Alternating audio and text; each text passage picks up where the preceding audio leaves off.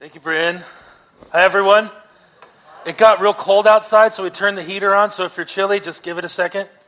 It'll warm up, and I'll sweat. But as long as you're warm, we're happy, right?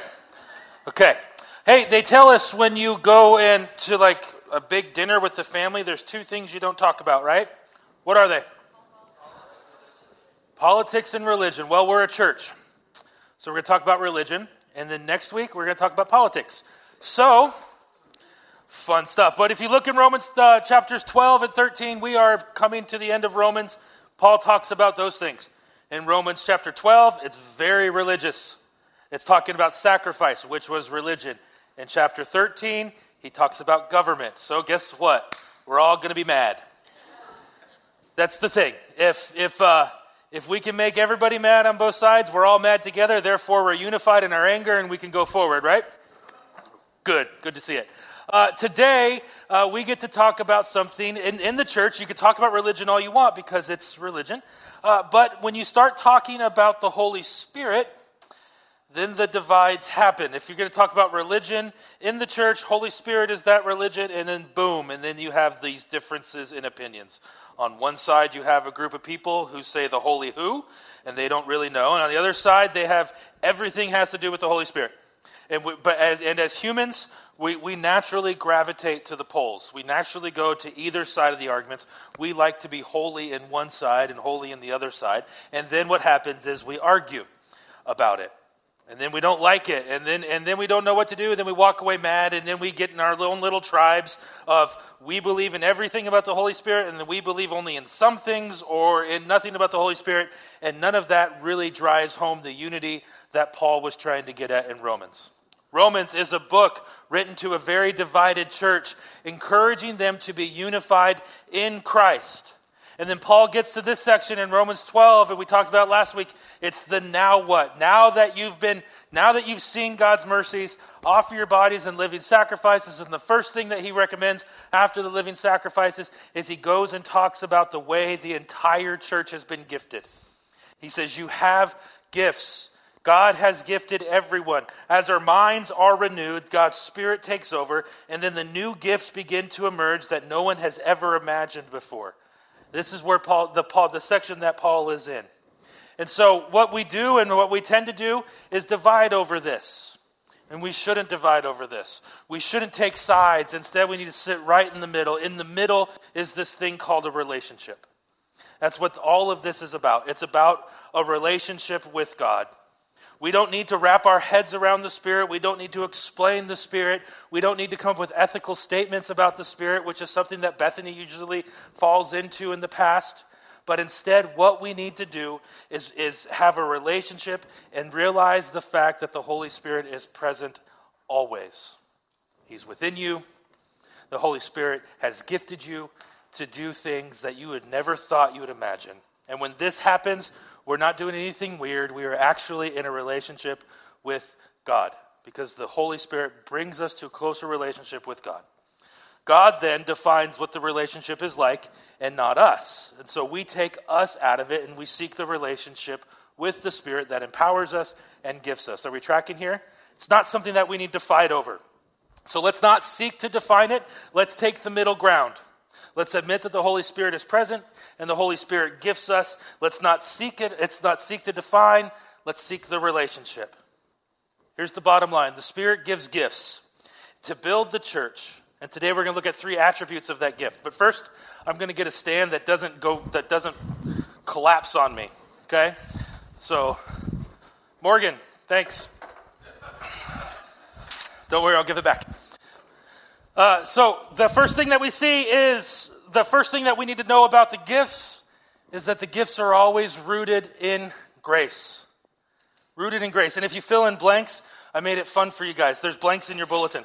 And it says this in Romans 12:3. For by grace given to me, I say to every one of you. If you can write a thesis statement for this whole section, it's that. For by grace given to me. Paul's mentioned grace 25 times up until this point in the book. He's big on it. And here's, for by grace given to me, I say to each one of you. Paul begins this section talking about grace. This is the entire point of this passage. Grace, for him, if we're going to talk about this, we're rooted, our posture before we begin anything is in grace. Paul understands grace. He knows it far too well. He has a past that he's not too proud of. He swims in grace. Grace is the idea that you get something that you don't deserve. He knows how he used to be, but now he has grace, and for that reason he can be confident to write these words. Grace is the foundation. Grace, Paul says, because he's talking about divides, grace is how we need to start viewing with each other. When we start talking about the gifts and we don't mention grace, automatically what happens is we start to compare. You and I are great at comparing. We've been doing it our whole life. I remember getting a toy, and I went outside, and I got a new bike, and I go outside, and my neighbors, Matt and Andy, they were brothers. They were 2 years apart. I was right in between them. They got a better bike. Their bike was faster. And that made a rivalry. I got Nintendo first, right? I got the gift first. They got Sega like 3 weeks later. All of a sudden, we're comparing. We compare. We've been doing it since we were little kids. We do it still today. Why do we compare? Because we take our eyes off of grace. Grace levels the playing field. Instead of comparing things like jobs and cars and beards and hair, some of you have wonderful hair. Instead of comparing how much money we make or what our spouses are like or what we have, Paul says none of that. When we take our eyes off of grace, which is the foundation of it all, we begin comparing, and then what happens? We have divides. So Paul's treading on this topic that we don't usually want to talk about, and he says if we're going to talk about it, stop rating each other. Instead, look at each other through the lens of grace. Grace is how we begin this. And then he gives us a little clue of how do we do this? How do we look at each other with grace?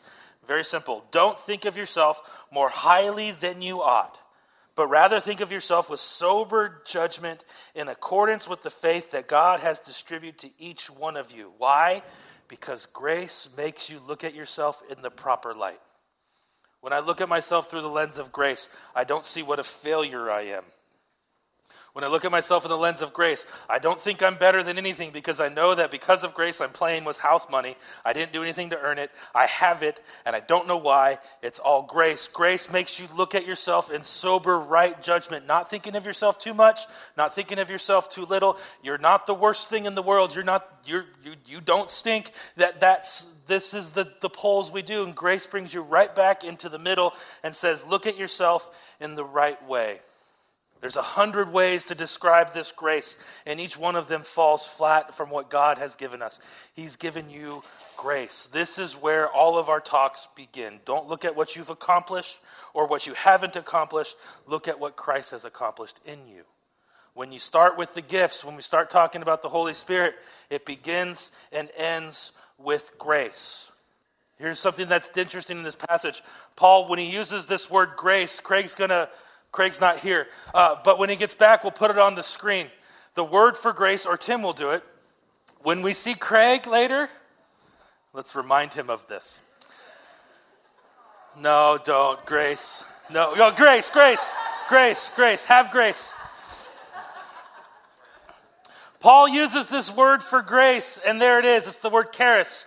We've heard it before. If you've been in a church, you've heard the word charis is grace. This is what he says, for by the charis given to me. And he keeps going. And then in verse 4, he says, just as each one of you has many members, and the members do not all have the same function, so in Christ, though we are many, form one body, and each member belongs to each other. And then he goes into verse 6, and he says, we have different gifts.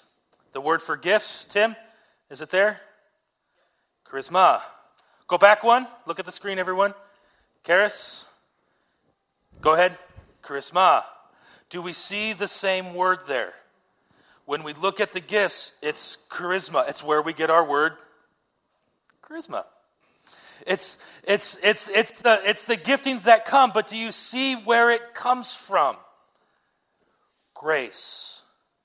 By God's grace, we are given grace.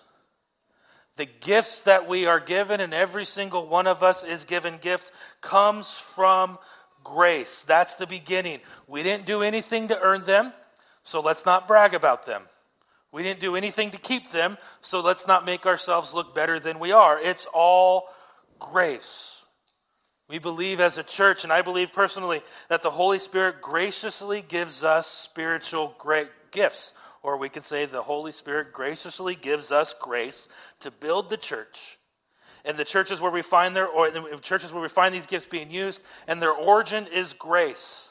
Nothing else will build us more to receive them than a proper look at grace. Everything we have in our lives, our gifts, everything comes from grace. And out of grace we are given gifts. And if our gifts in our lives lead to anything that doesn't point back to the grace of what Paul said, it's missed the point. If you're using your gifts and if it's not rooted in grace, you've missed it. If they point to make you look bigger and better than you really ought to be, you've missed it. Paul says that he has in Corinthians, that he has all these gifts and he can use them, but it doesn't put it over anybody, it doesn't lord over anybody his gifts. Why? Because he has this proper view of grace. He didn't get it, he did nothing to earn it, he has it, and he uses it to give grace to other people. Your gift that you have, and you are gifted, I'll say that a lot today, is because of grace. And then, the next blank you have here, if your gift is out of grace, it has to point to Christ. Your gift, because of grace, will always point to Christ. Look in verse 6. We have different gifts according to the grace given to each one of us. And he goes on to list them. If your gift is prophesying, then prophesying according to your faith. If your gift is serving, then serve. If it's teaching, then teach.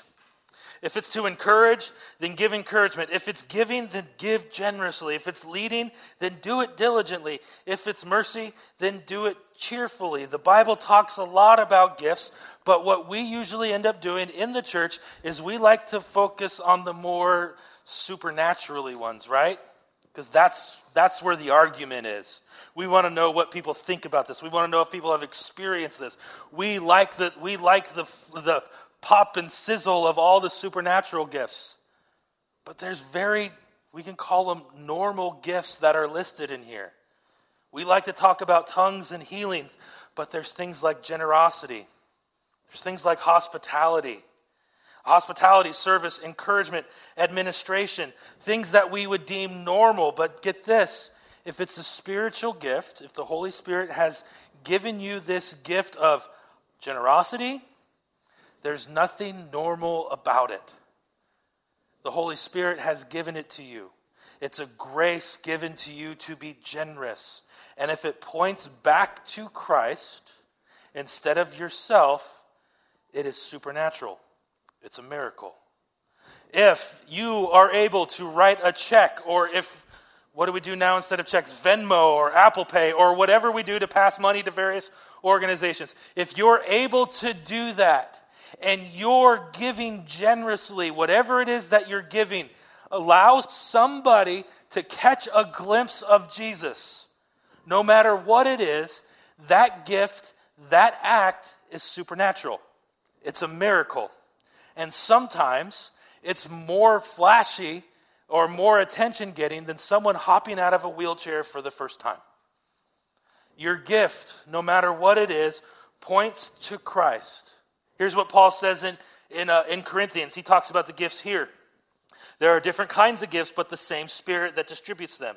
There are different kinds of service, but the same Lord. There are different kinds of working, but all of them point to the same God who's at work. What's he say? Different gifts, different things, all pointing back to the same source. Grace that comes from God. It's about the gift giver, not about the gift that you're paying attention to. We like to make differentiations between which gifts matter more because that's what we do, but they're all supernatural. Every gift that lifts up the body as a whole and not the individual is a spiritual gift. But what we like doing with gifts and what we're forced to do because of our culture is we start to look at ourselves. If I were to sit down with you over coffee or another beverage and say, what are your gifts? What do we usually do? Well, I'm good at this. I can do that. I have a specific set of skills like Liam Neeson does. I do this well, and we start to talk about ourselves because that's the way we've been wired to do it. If I started talking to you about gifts, you would start telling me of all the things that you're gifted, and we draw attention to ourselves in this way. That's not what the gifts were meant to do. The gifts were always meant to point back to what God has been doing. Christmas morning, remember Christmas morning? It was a month ago. Did you sit around your Christmas tree or whatever you have, open a gift and say, look what I can do now? Is that what you did? No. My son did, but he's 3. But that's not the point of the gift. The point of the gift is I open the gift. Carrie got me a sweater that I'm too afraid to wear sometimes, but she says I look good. And I can open it up and I say, look what Carrie got me. Can you believe this? It's amazing. Open up another gift. Look what my mom got us. What's that do? It takes the focus off of us and puts it back on the one who gave the gift.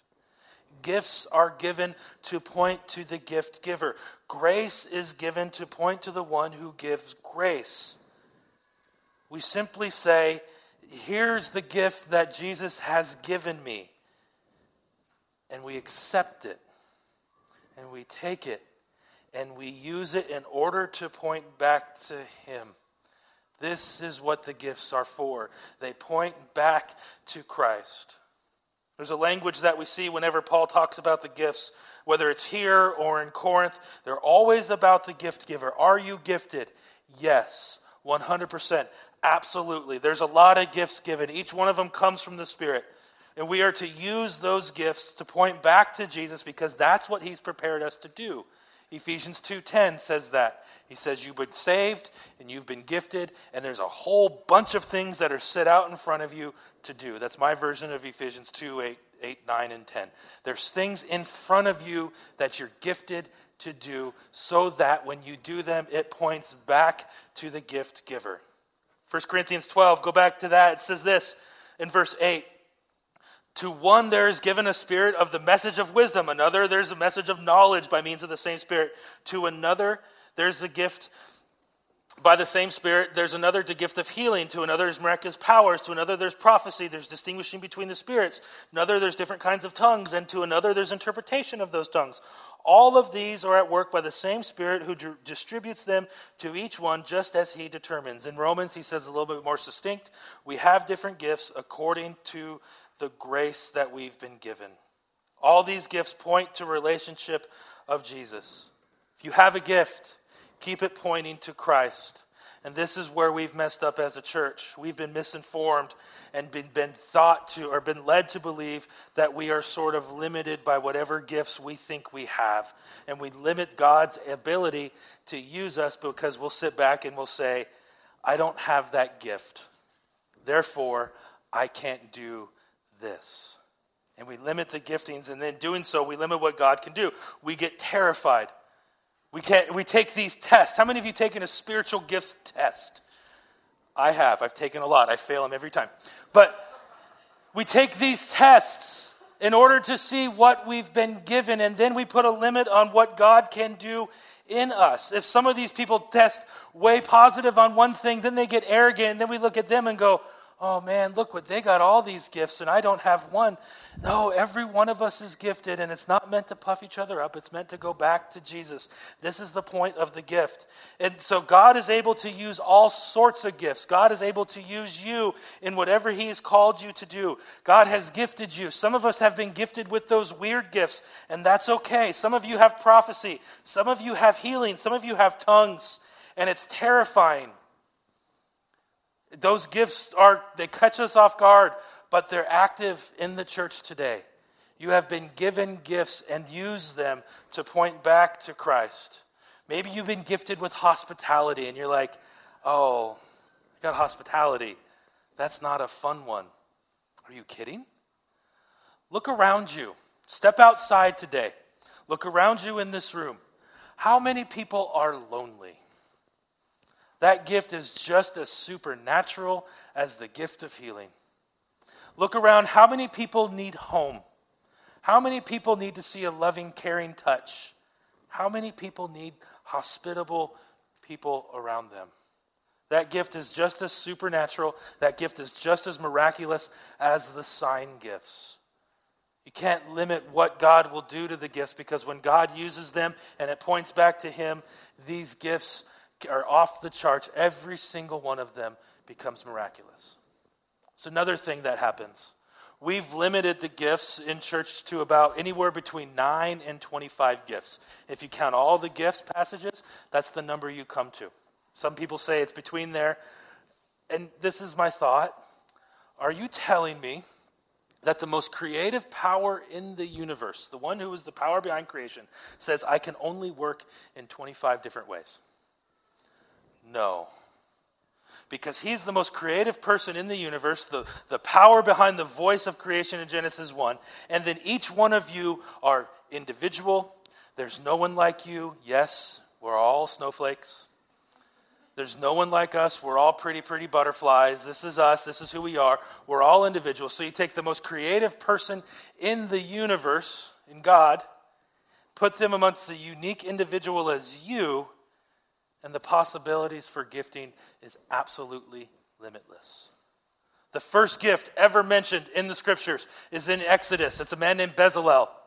He's gifted with the power of woodworking. Check Corinthians for me. Is woodworking mentioned? No. But he uses the gift that God has given him, and he builds the tabernacle. The Spirit-enabled gifting builds the tabernacle. What was the tabernacle used for? Worship of God. His gift points back to God. It's a grace given to him to point others back to the one who gave the grace. David. We sing David's songs all the time. We read his psalms. He was gifted with poetry, writing music. Look in Ephesians and tell me where you see music writing. It's not there. Yet God has gifted him spiritually to have a gift that points back to him. It's a spiritual gift. We limit what God can do in us because we don't find the way that we are gifted in Scripture. Many of you are gifted in many different ways. We have folks who are in medicine and they're gifted in medicine. And God is using those gifts to point people back to Him. It's a spiritual gift. Many of you are gifted in finance. And God uses those gifts to point back to Him. Spiritual gift. Many of you are gifted in a dozen of other different ways, and we limit what God can do by saying it's not a spiritual gift. You've been given the gift. You've been given grace. You have the gift. Use it to point back to Christ. Therefore, it becomes a spiritual gift. God has given you something to do from His grace to point back to Him. The Holy Spirit gifts us uniquely and creatively through a relationship with God, and it hinges on our ability to be able to receive whatever gift God wants to give us. You're gifted through grace.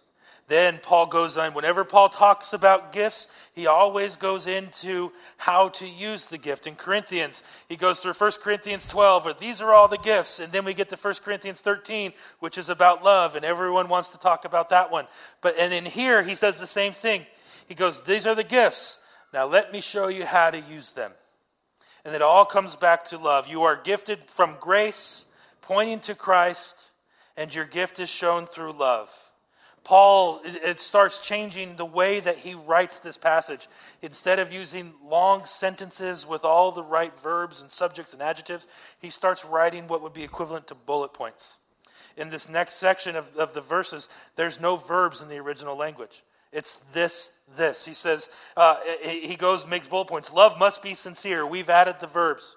Hate what is evil. Cling to what is good. Be devoted to one another. Honor one another above yourselves. Verse 11, don't lack in zeal. Keep your spiritual fervor, serving the Lord. Be joyful in hope, patient in affliction, faithful in prayer.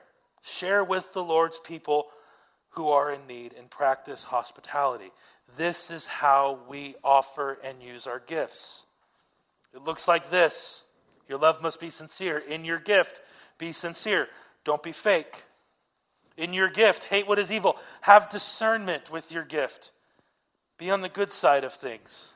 There is good, there is evil. Discern the two of them. Be devoted means have affection towards one another in a good way. Have each other's back. The other one is honor one another. Don't always be the loudest person in the room. And when we say that, we all know that one person that is. If you don't know who that one person is, probably you. Here's what he's saying. Have affection towards one another. Honor one another. Practice playing tambourine every once in a while instead of electric guitar. Be the backup. Be the support. Be the quiet one. Let other people have a voice.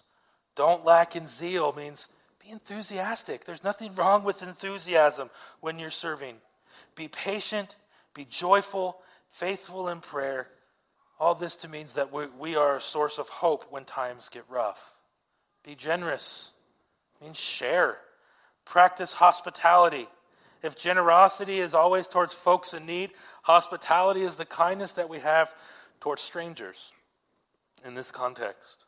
It continues to be sympathetic, be kind, and be humble. All of this is saying that love is sincere, it's discerning, it's affectionate, it's respectful, it's both enthusiastic and patient, it's generous and hospitable, it's benevolent and sympathetic. It's marked by harmony and humility.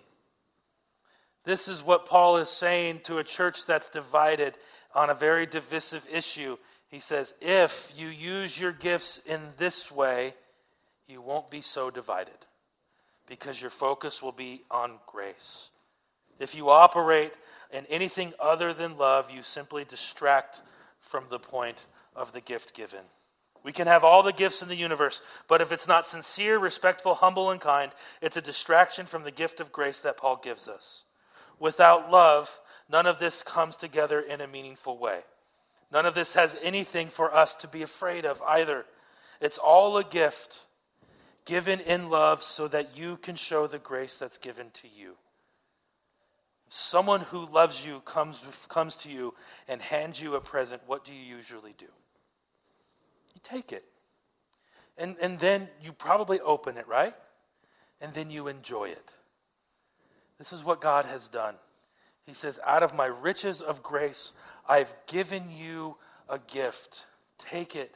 Open it. Don't be too scared to look inside and see what it is.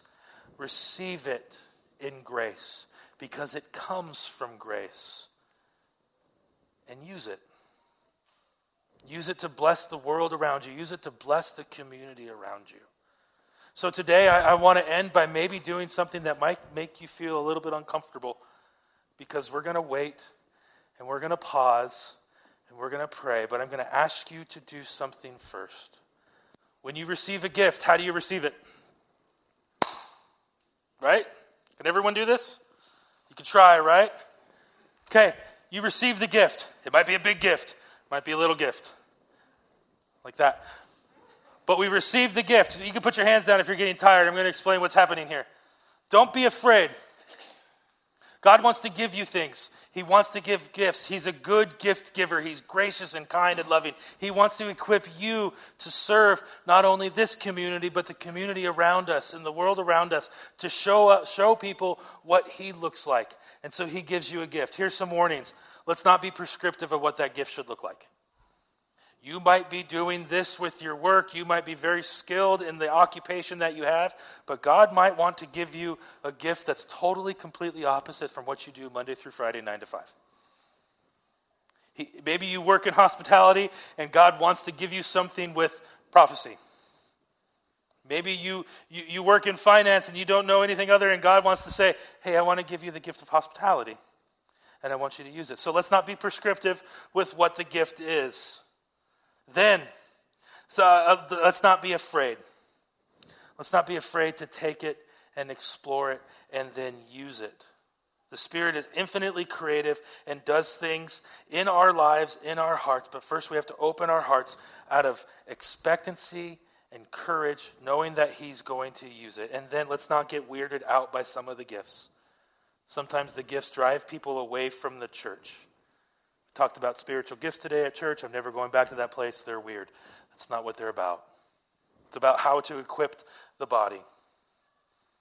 If you are interested in being a vessel of grace, empowered and gifted by the Spirit in order to lead people out of love and relationship with God, pointing them to wholeness, then let's ask the Spirit to use us, empower us, and gift us in order not to draw attention to ourselves, but to draw attention to what Christ is doing in each and every one of our lives.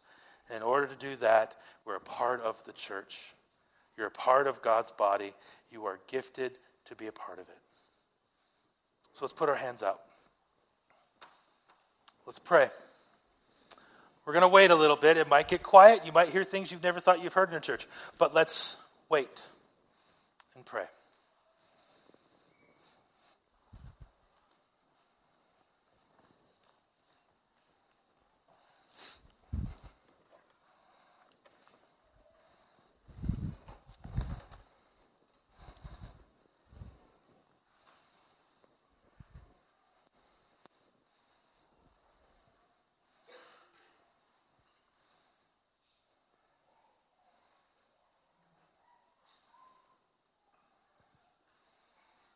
God, you are a good Father.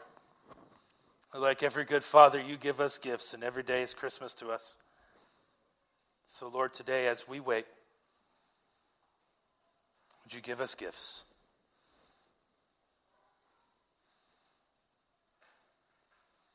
May you fill us up in order to send us out and point back to you.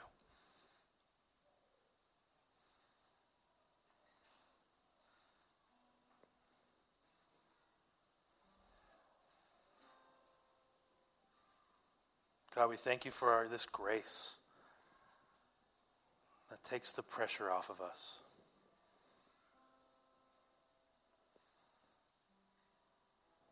It takes the pressure off of us in order that we might live and breathe and move in wherever you have called us to do so.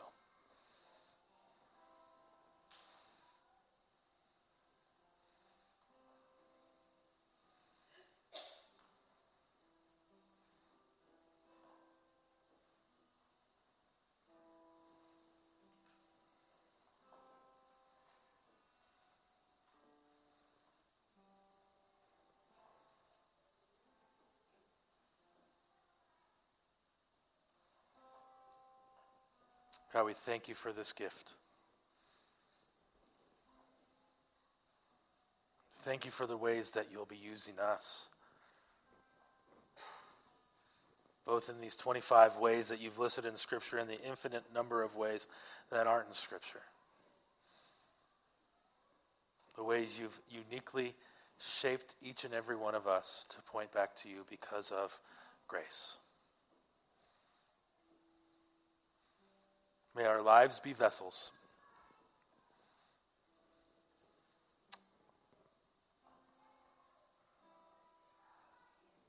May our lives point back to you.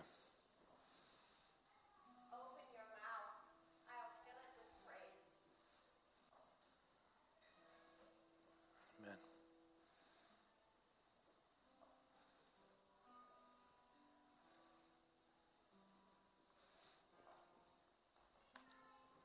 God, give us courage to simply open our mouths, as the word from Ezekiel comes. Fill it with praise that comes back to you.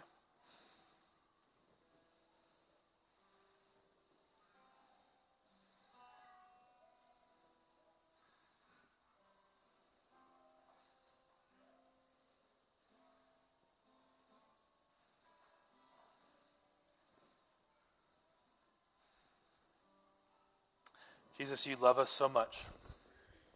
You died on the cross. You sent your Spirit to enable us and to empower us.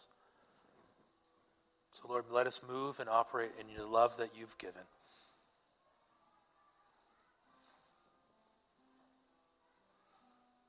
Let's not stick to our norms, but take a risk in what you're calling us to do.